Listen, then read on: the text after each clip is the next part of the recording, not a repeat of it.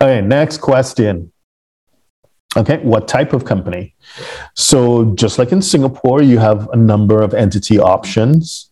The most common would be an LLC, which is a limited liability company. So, it is a company that's formed at the state level. But then the federal government asks, well, okay, we know you formed, because the LLC is a creature of the state, not the federal government. So you formed a company at the state level, but then the federal government is like, well, how should we treat that company?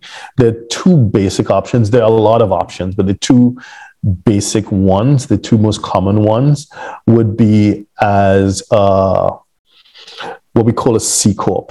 That'll be the equivalent to private limited in Singapore. So basically a regular company.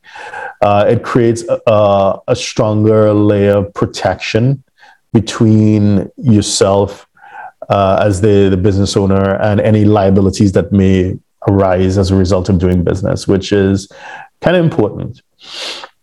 But the downside is that, of course, you will be double taxed. And what do I mean by double tax? In that, when that company makes money, that company would be, that C Corp will be an entity on its own. It will have, it's a legal person on its own with rights and responsibilities of its own, just like a Singapore private limited.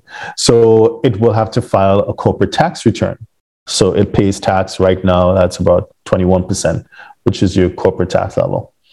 At corporate tax right now, it could change, but right now it's 21%. That's at the federal level. Different states, different tax thresholds, but they tend to be single digits, low to mid single digits. But anyway, so the company pays taxes, and then when you, as the shareholder, receives a dividend from that company, in Singapore, that dividend tends to be tax free, but in the US, that dividend will also be taxable in your hand. So that same money will be taxed twice. But in exchange for that, it is a stronger layer of legal protection, generally speaking. So the second option will be an LLC, which is a limited liability company that you did not elect to be treated as a C Corp by the federal government, but instead you elected for it to be treated as a pass-through entity. So the equivalent, the closest equivalent to that in Singapore would be another pass-through, kind of like a limited liability partnership. So the point is that the entity doesn't pay any taxes. The income is taxable in the hands of the LLC. We call them members. So they're kind of like partners in a Singapore limited partnership. So the tax is paid by the members or the partners, not by the entity. So there's one layer of taxation, but there's an argument that the level of protection, legal protection, is not as robust as it is with a C Corp. So those tend to be the two main entity options. There are a whole lot of others, and there are lots of different structures depending on what you're trying to do.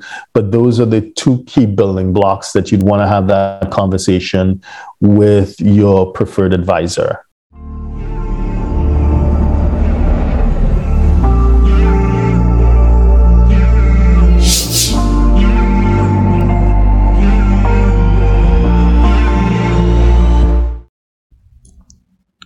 Please subscribe, like, share, and comment below.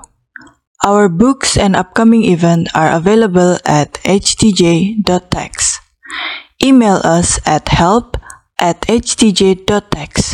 to engage us, to advise on international tax or business matters.